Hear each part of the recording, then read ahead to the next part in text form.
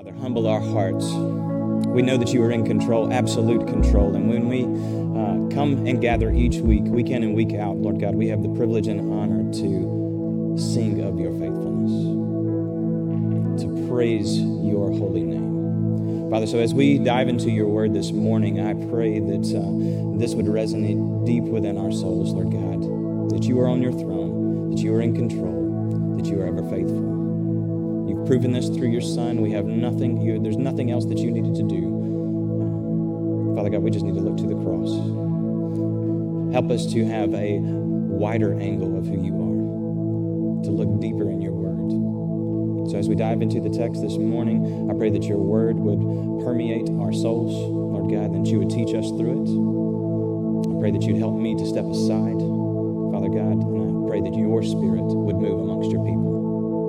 I pray this with all my heart. It's in Jesus' name. Amen. You may have a seat. So, we're in Ezra 7, so you can go ahead and turn with me to Ezra 7 as we continue in our study. But I want to take a moment in kind of the intro and just reflect over something. Over the last couple of weeks, I came across a documentary series called The American Gospel. Who all's watched it? Anybody? Okay. Not enough of you have. So we've talked about, even from a church, maybe perhaps getting a license to where we can all have just a group time where we can watch it together and discuss. But lo and behold, it's a fantastic documentary, and what it's doing is it's taking a look at the health and wealth gospel, the emerging church movement, and the spoken word ministries, and really kind of analyzing them for their prominence, because they're making inroads across the U.S., yes, but they have a global impact, and I don't think many people know that. And these movements have untethered themselves from the foundations of the Scriptures and allowed for many false beliefs to creep in. So this documentary, these writers seek to kind of expose this. And how do they expose it? They actually go back to the Word of God and compare these movements together. And what we see is these movements have completely unhinged themselves from the gospel. But as I watched the videos, it became clear to me that this was truly an indictment, right, on the American church at large and her witness around the world. Like it or not, what is often peddled in foreign context from those of us in the West is not anything that would resemble biblical, faithful, Orthodox Christianity. It's more often a false god with a false gospel of health and wealth tethered to a false god. It's demeaning, it's deplorable, degrading, and destitute, leaving those left in its wake as helpless. It robes the true heart of the gospel rooted in Christ and places it apart. And what does it put on the heart of mankind? The God of self. And this is just idol worship. But how do these false gospels grow to such prominence within American religious life? And I dare not call this Christian, because at its center there is no Christ that we see there. Primarily, this slow downward spiral into heresy and false doctrine came when men and women would no longer listen to what? The Word of God. You move to something else. Yet the same Jesus that stepped on the scene, right, to give his true, in fact, voice, said that I am the way, the truth, and the life, and he is a sure voice for us. But you discover about this Christ in the Gospels, in the very Word of God. So what did this movement do? They've exchanged the truth for lies. They've traded God for little g gods called idols, which are no gods at all. Now millions have been caught into the snares, and they're lost. They're fumbling about in the darkness. And with them, they drag down countless others, all because they would not return to where real hope can be found, and by rejecting the very means to truly discover this hope, which is through the Word of God. And that leads us to our text this morning in Ezra 7. So turn with me again into Ezra 7. And let me give a little background. So we've been covering Ezra now for the last few weeks as Taylor's gone through it chapter by chapter, and we now find ourselves in Ezra 7. Now what's happened prior to this, right, is you've had a first wave of Israelites returning back to their homeland, escaping from the captivity of the Babylonians. And here, what they sought to accomplish in chapters 1 through 6 was the establishment of the altar and the temple. They rebuilt these. But you and I both know that true worship does not come about just because of a building, right? It is centered around God's righteous decrees. Now, it has been over 50 years, this is where we find ourselves in Ezra 7, since the Lord took that first wave to Israel. And Ezra is now raised up in this new wave. So what happens in this new section in Ezra 7 that will finish out through chapter 10 is that God's people are now going to be reconstituted, not just to a building, not to a place, but they're going to be constituted under God's word. And that's what Ezra set out to do. So first, God rebuilds the place of worship, but now he's rebuilding the hearts of his people under his law. See, true worship must involve absolute obedience. And I dare not miss the opportunity here to draw an immediate connection before we even dive in this morning to Christ for us. Because Christ himself would declare the connection to the kingdom of God, where God's children would once again be able to worship the Lord with all their heart, soul, mind, and strength. And how did they do this? It's this same Messiah that would give further description of the law, showing that no man, so no matter, even in this context, Ezra set about to know the Lord even through there. He couldn't fulfill it. So no man can fulfill the law of God outside of knowing their Redeemer. Therefore, all people need a sacrifice sufficient to pay for their sin and constant inability to maintain the laws of God. For soon after Ezra's time, the people of God would once again fall back into rebellion and disillusionment. They'd try to put hedges around the law and do things that God did not require of them, all thinking that they were being obedient. Meanwhile, their hearts were becoming ever calloused and closed off to the movement of the Spirit. Because, like it or not, no human could possibly fulfill the law that God requires. Christ then, according to the letter of Hebrews, becomes, what to us? A great high priest. In the likeness of Ezra, but unlike Ezra, he is also the perfect sacrifice to protect God's people from the wrath of God, because he was able to keep the law perfectly. See, we're like Ezra and all those Israelites. We need a Messiah. But unlike Ezra, we're not a people that are still waiting, but who can see clearly from our vantage point that Messiah has actually already come. So the central truth this morning in Ezra 7, I want you to see, that boils to the surface clearly, is when God brings revival to his people, it is always centered around his word. We get this because right there in Ezra, we're going to reference 7:10 multiple times, but for Ezra had set his heart to study the law of the Lord and to do it and to teach it, his statutes and rules in Israel.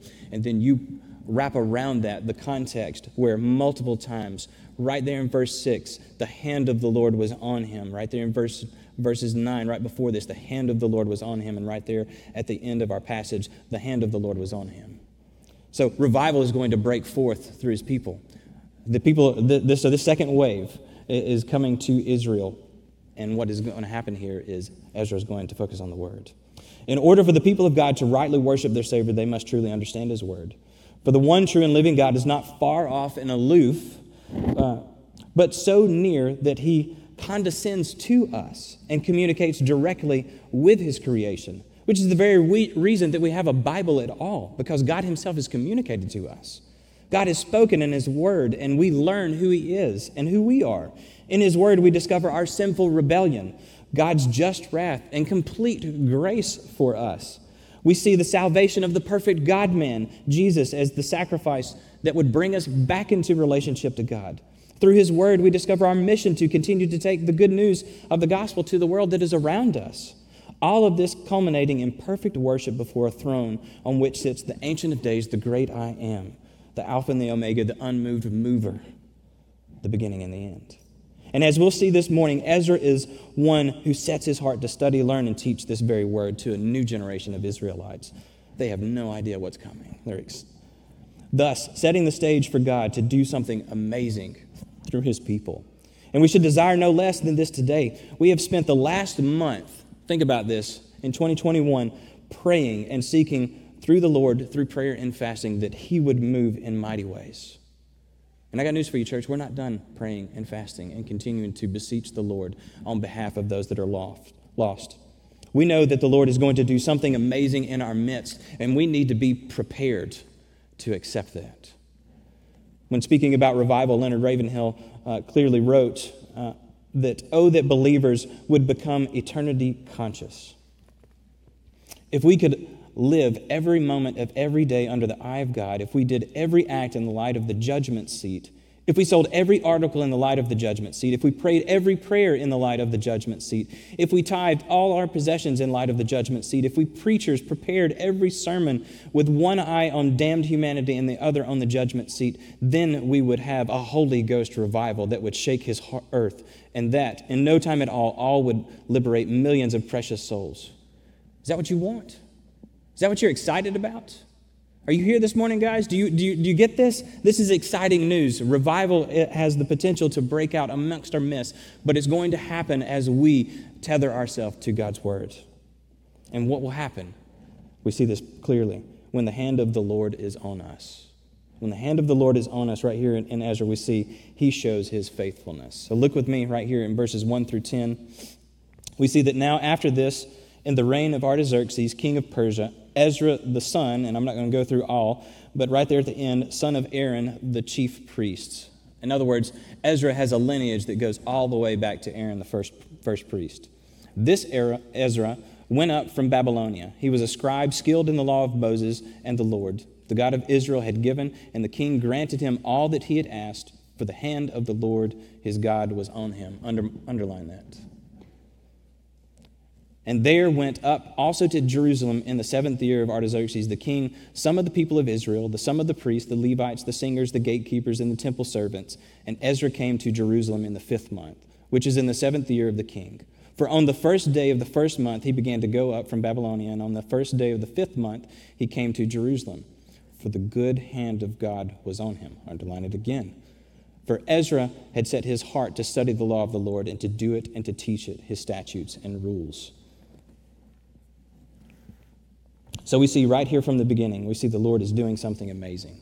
Because Ezra has an impressive heritage, right? Leading all the way back to Aaron, the first high priest.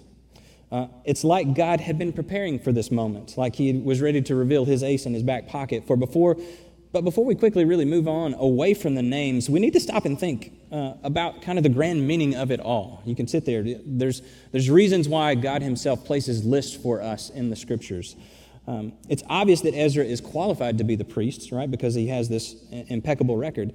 But clearly God's manifold wisdom and care for his people shows up because when everything seems to be at its worst, God was preparing a way for his people to come back in pure worship. He was preparing Ezra. He kept the line of Aaron secure. He preserved the book of the law while the people were in exile. He softened the king's heart to look favorably on his people so that they could reestablish worship to the Lord. It was the Lord's sovereign hand at work the entire time. He is faithful, and let us not miss the connection to us today because Ezra's pedigree is our pedigree. Think about this for a moment with me. He was a descendant from Aaron, the first priest, and we are descendant from who? Christ, who is the great high priest of a new and better covenant, according to Hebrews 8. Like our great high priest, we are part of a new covenant bought with his blood. And this new priesthood is set apart to bring worship into the house of the Lord once again. The Apostle Peter talks about it this way, but you are a chosen race, a royal priesthood, a holy nation, a people for his own possession, that you may proclaim the excellencies of him who called you out of darkness into the marvelous light. Once you were not a people, but now you are God's people. Once you had not received mercy, but now you have received mercy. So in this new role, each one of us is to grow further into the knowledge of Christ. We know that from Hebrews 4. In this knowledge, we are to proclaim his excellencies to the next generation. We continue this process. Jesus, the one who is the founder and author of our faith bids us to go. And how does he do this? In Hebrews, it says, therefore, since we are surrounded by so great a cloud of witnesses, let us also lay aside every weight and sin which so easily clings closely.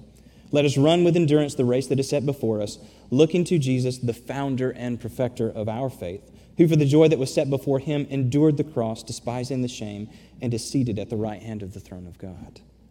Let me drive this beautiful picture home for you this morning. I am a descendant of Ruby Nally. And she is, yes, my grandmother, but she's not that only. She's actually my spiritual mother because she was faithful to share the gospel with me and show me my sin and to lead me to the foot of the cross so that I could become a child of the living God as well. So I stand in a heritage of which you stand in a heritage that spans back all the way in eternity past into the mind of God. God is preparing a way. What's wrapped up in this long list is not just a bunch of names to show Ezra's line of descent, but to show God's ultimate faithfulness to his children. And this also brings to mind the story of Elijah when he's fleeing for his life and he's lamenting before the Lord. And what does the Lord do? He stops him in mid-track and says, "You don't know what's going on, Elijah." And think about it for a second. Paul reflects on this in Romans. And he says, "I ask then, has God rejected his people?"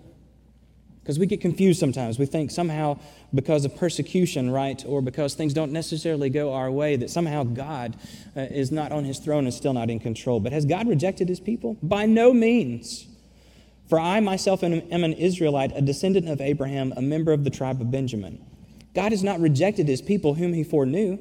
Do you not know what the scripture says of Elijah, how he appeals to God against Israel? He says, "Lord, they have killed your prophets, they have demolished your altars, and I alone am left, and they seek my life."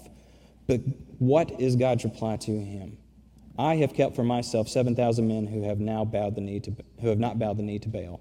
So too at the present time there is a remnant chosen by God." God is faithfully and continually building his church.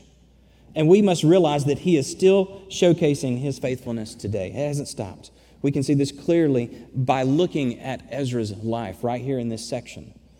What does God do in his faithfulness? He raises up a godly leader. We see that right there in verse 10 again. For Ezra had set his heart to study the law of the Lord and to do it and to teach his statutes and rules in Israel. As the Lord's hand was continual on Ezra, he set his heart to study the word and do it. God is forever raising up new leaders, right, for each new generation so that the church will also be a witness to the godless. Ezra is seen as leading a new exodus out from their captors. He is a new kind of Moses figure that is leading the Israelites once again out of captivity and out of bondage and back to their homeland. It's a powerful picture that we dare not miss in its significance because Christ himself would later become the true Moses who would lead an exodus unlike any other from every tribe, tongue, and nation throughout every age. The question is, are we still allowing the Lord to teach us and to use us to funnel this amazing exodus? Is he still using our lives to draw more people to himself? So God raises up new leaders from amongst us. But he also equips them to teach the church. That's what Ezra had said. He set his heart to study the law of the Lord so that he could teach it to others. The natural outflow of Ezra's continual devotion to the word soon became a desire to spread it, to teach others. So this first wave of Israelites, although they were eager to worship the Lord, did not know how to faithfully walk before him. Think about the time gaps that have happened to them. They do not understand what is going on. So they're trying to walk back to the Lord. And think about that within your own life as you've tried to get back to the Lord in your own merits. And here, Ezra's going to be able to step into the scene and provide clarity for the people of Israel. They built the altar and temple for worship, but as David wrote in Psalm 51, true sacrifices to the Lord are not found in the blood of animals, but in hearts that are submitted to the Lord. After all, their forefathers had been exiled because of their failure to keep the law, yet at the time of their destruction and exile, they were sacrificing in the temple. They were doing the things, but their hearts weren't close to the Lord. Now these Israelites in Ezra's time need to be taught the ways of the Lord again. They needed a guide. The Lord was faithful to raise up that guide. And it's the same for us today when we hear the heart of Christ's command in the Great Commission. You see, the true heart of discipleship is wrapped up in the Great Commission. To see that it is our responsibility to teach the truths of the Lord to those who express faith in Christ.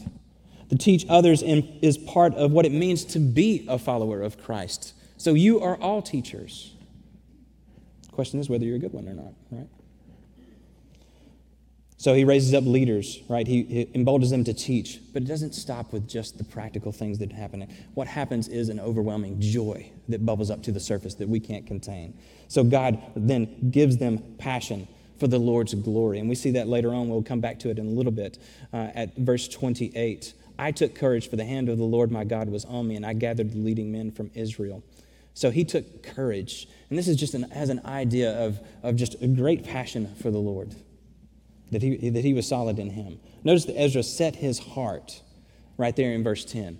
This is determined right in his heart, which spells out marked devotion to the Lord.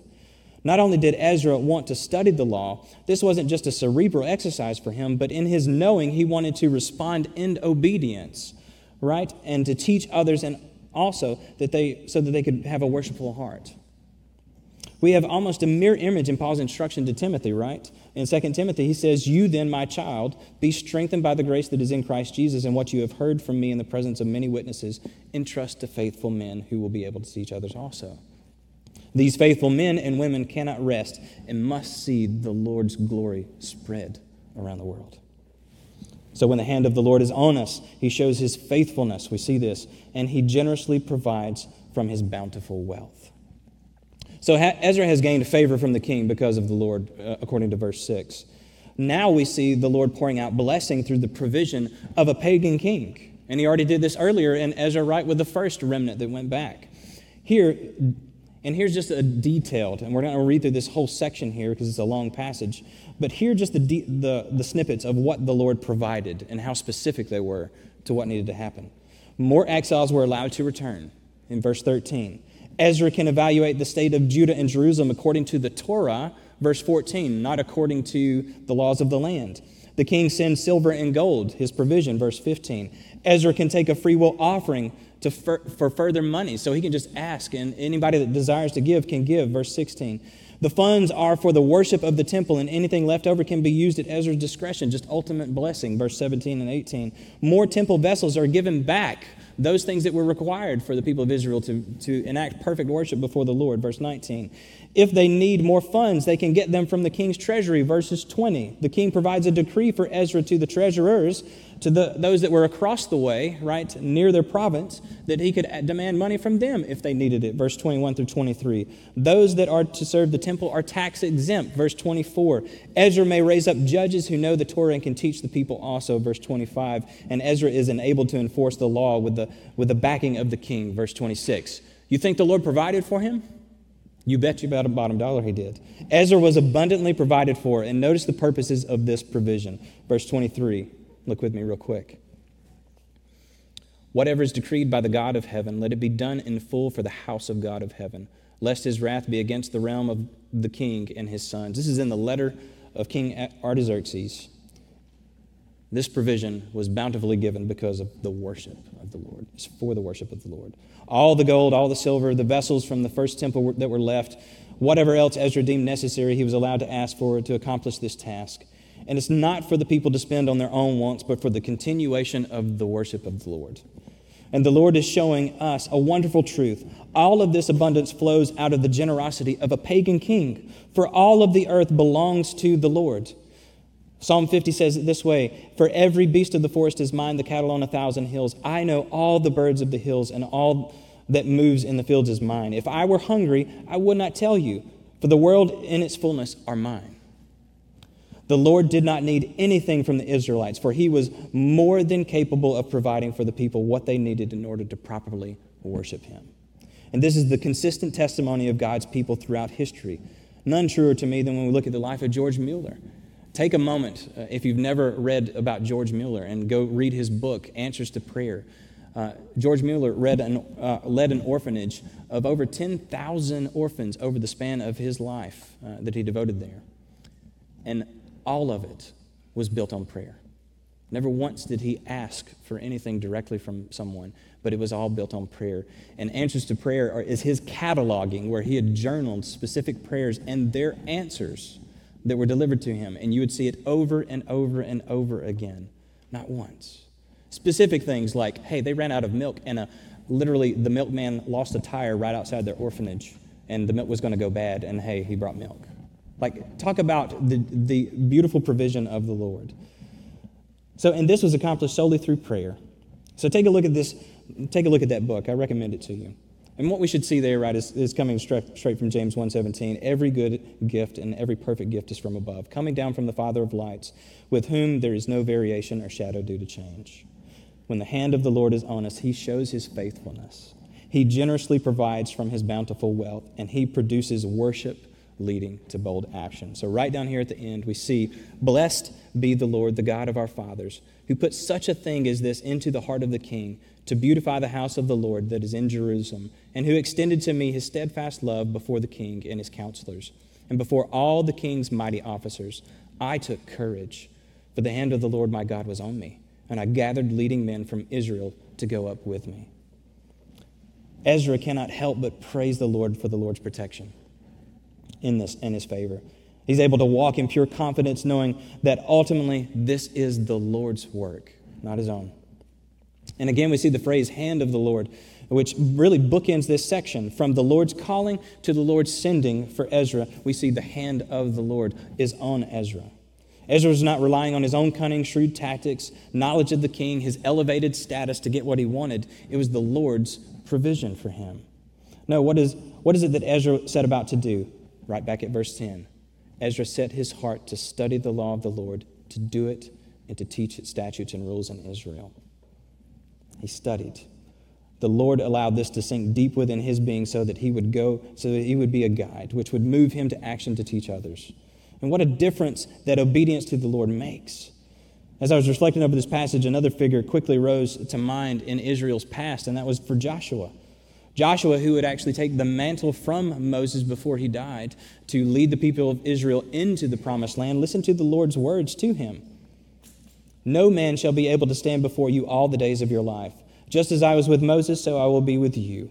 I will not leave you or forsake you. Be strong and courageous. It's the same word right here that Ezra is talking about. I took courage. For you shall cause this people to inherit the land that I swore to their forefathers to give them. Only be strong and very courageous. Be careful to do according to the law. Oh, there you hear it again. That Moses my servant commanded you. Do not turn from it to the right or to the left, that you may have good success wherever you go. The book of the law shall not depart from your mouth, but you shall meditate on it day and night, so that you may be careful to do according to all that is written in it. For then you will make your way prosperous, and then you will have good success. Think about this as diametrically opposed to what I was talking about earlier about the American gospel, where you untether yourself from the word so that you can have a God of your own choosing. Instead, God here is saying, no, you don't turn from the right or to the left. You think steadfastly into my word, and it's through that I will provide for you.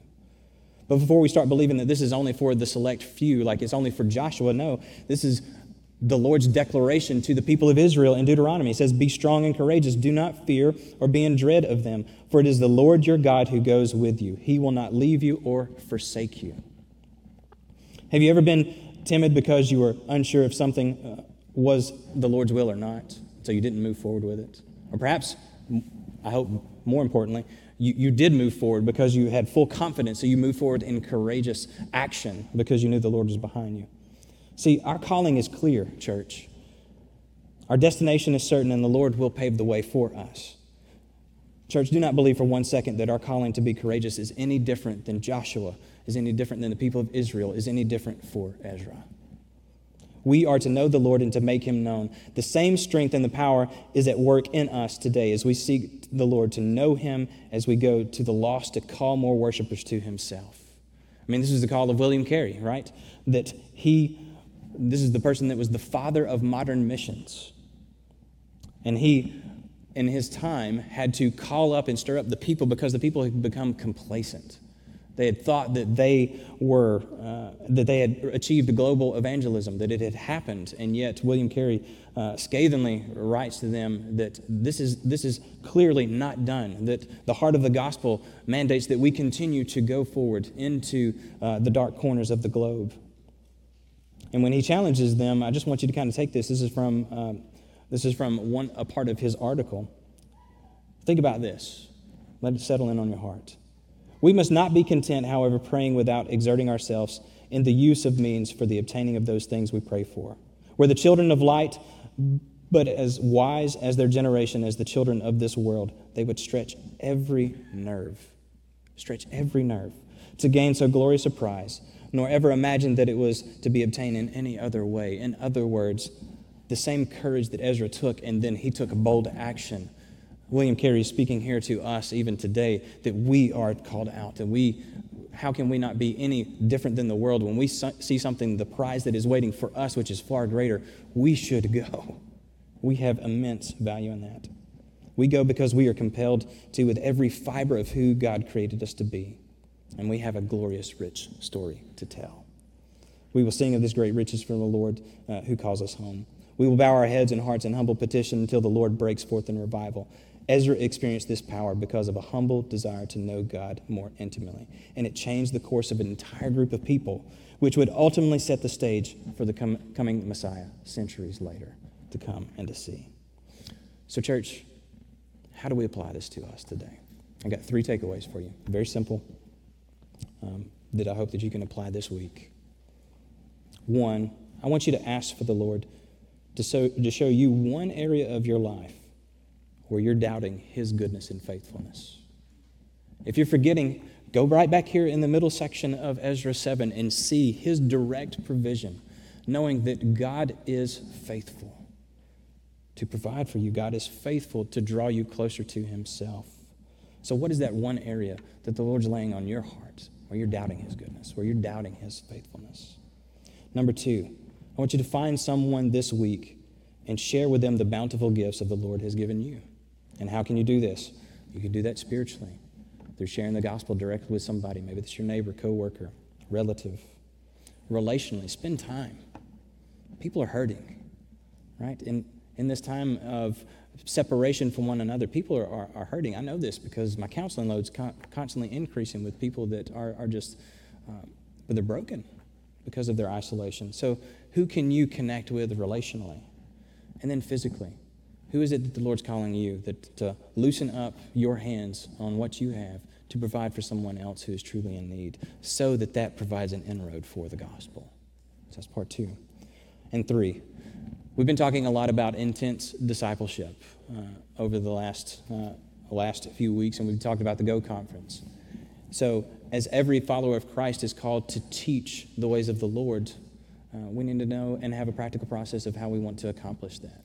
So if you haven't already signed up for the Go Conference, I recommend that you sign up for that so that we can all kind of develop together our own personal schemes of ways that we want to establish intentional discipleship with others around us so that we can continue to affect the next generation, to equip them to go forward with the gospel. And we want to continue to do that. So let me pray for us. Father, we love you. We thank you for this time. Lord, I pray as we look to Ezra 7 and we see Ezra's heart, that he set to know you, know your word, and to not just know it, but to do it, to actually accomplish that work, and then to go teach others also. We see within that our clear mandate. For Christ, you have totally rescued us, given us new hearts that desire to be obedient to your word. And in your word, you tell us to go. So I know there's some here, Lord God, that they don't know you. And I pray that you're just working on their heart. Dealing with a people removed from us and a culture far removed from us, that still your word bears fruit. You're still teaching us. You're still growing us. You're still showing us who you are in your sovereign control. You're not done with your people. I know there's some here, Lord God, that they feel like they've been on the sidelines for a long time. They just haven't thought. Maybe they're just not confident. Maybe they just don't see their calling as secure, or that's for the paid staff or those guys that are really bold. But that teaching thing, that's really not for me. And I just pray that you'd convict hearts right now. For the calling of the gospel is clear, that we see it in the Great Commission. We are to go into all the world. And we're to spread this good news of the gospel. And we're to teach all of this. We all are. We're all teachers. So impact us this morning. Holy Spirit, have your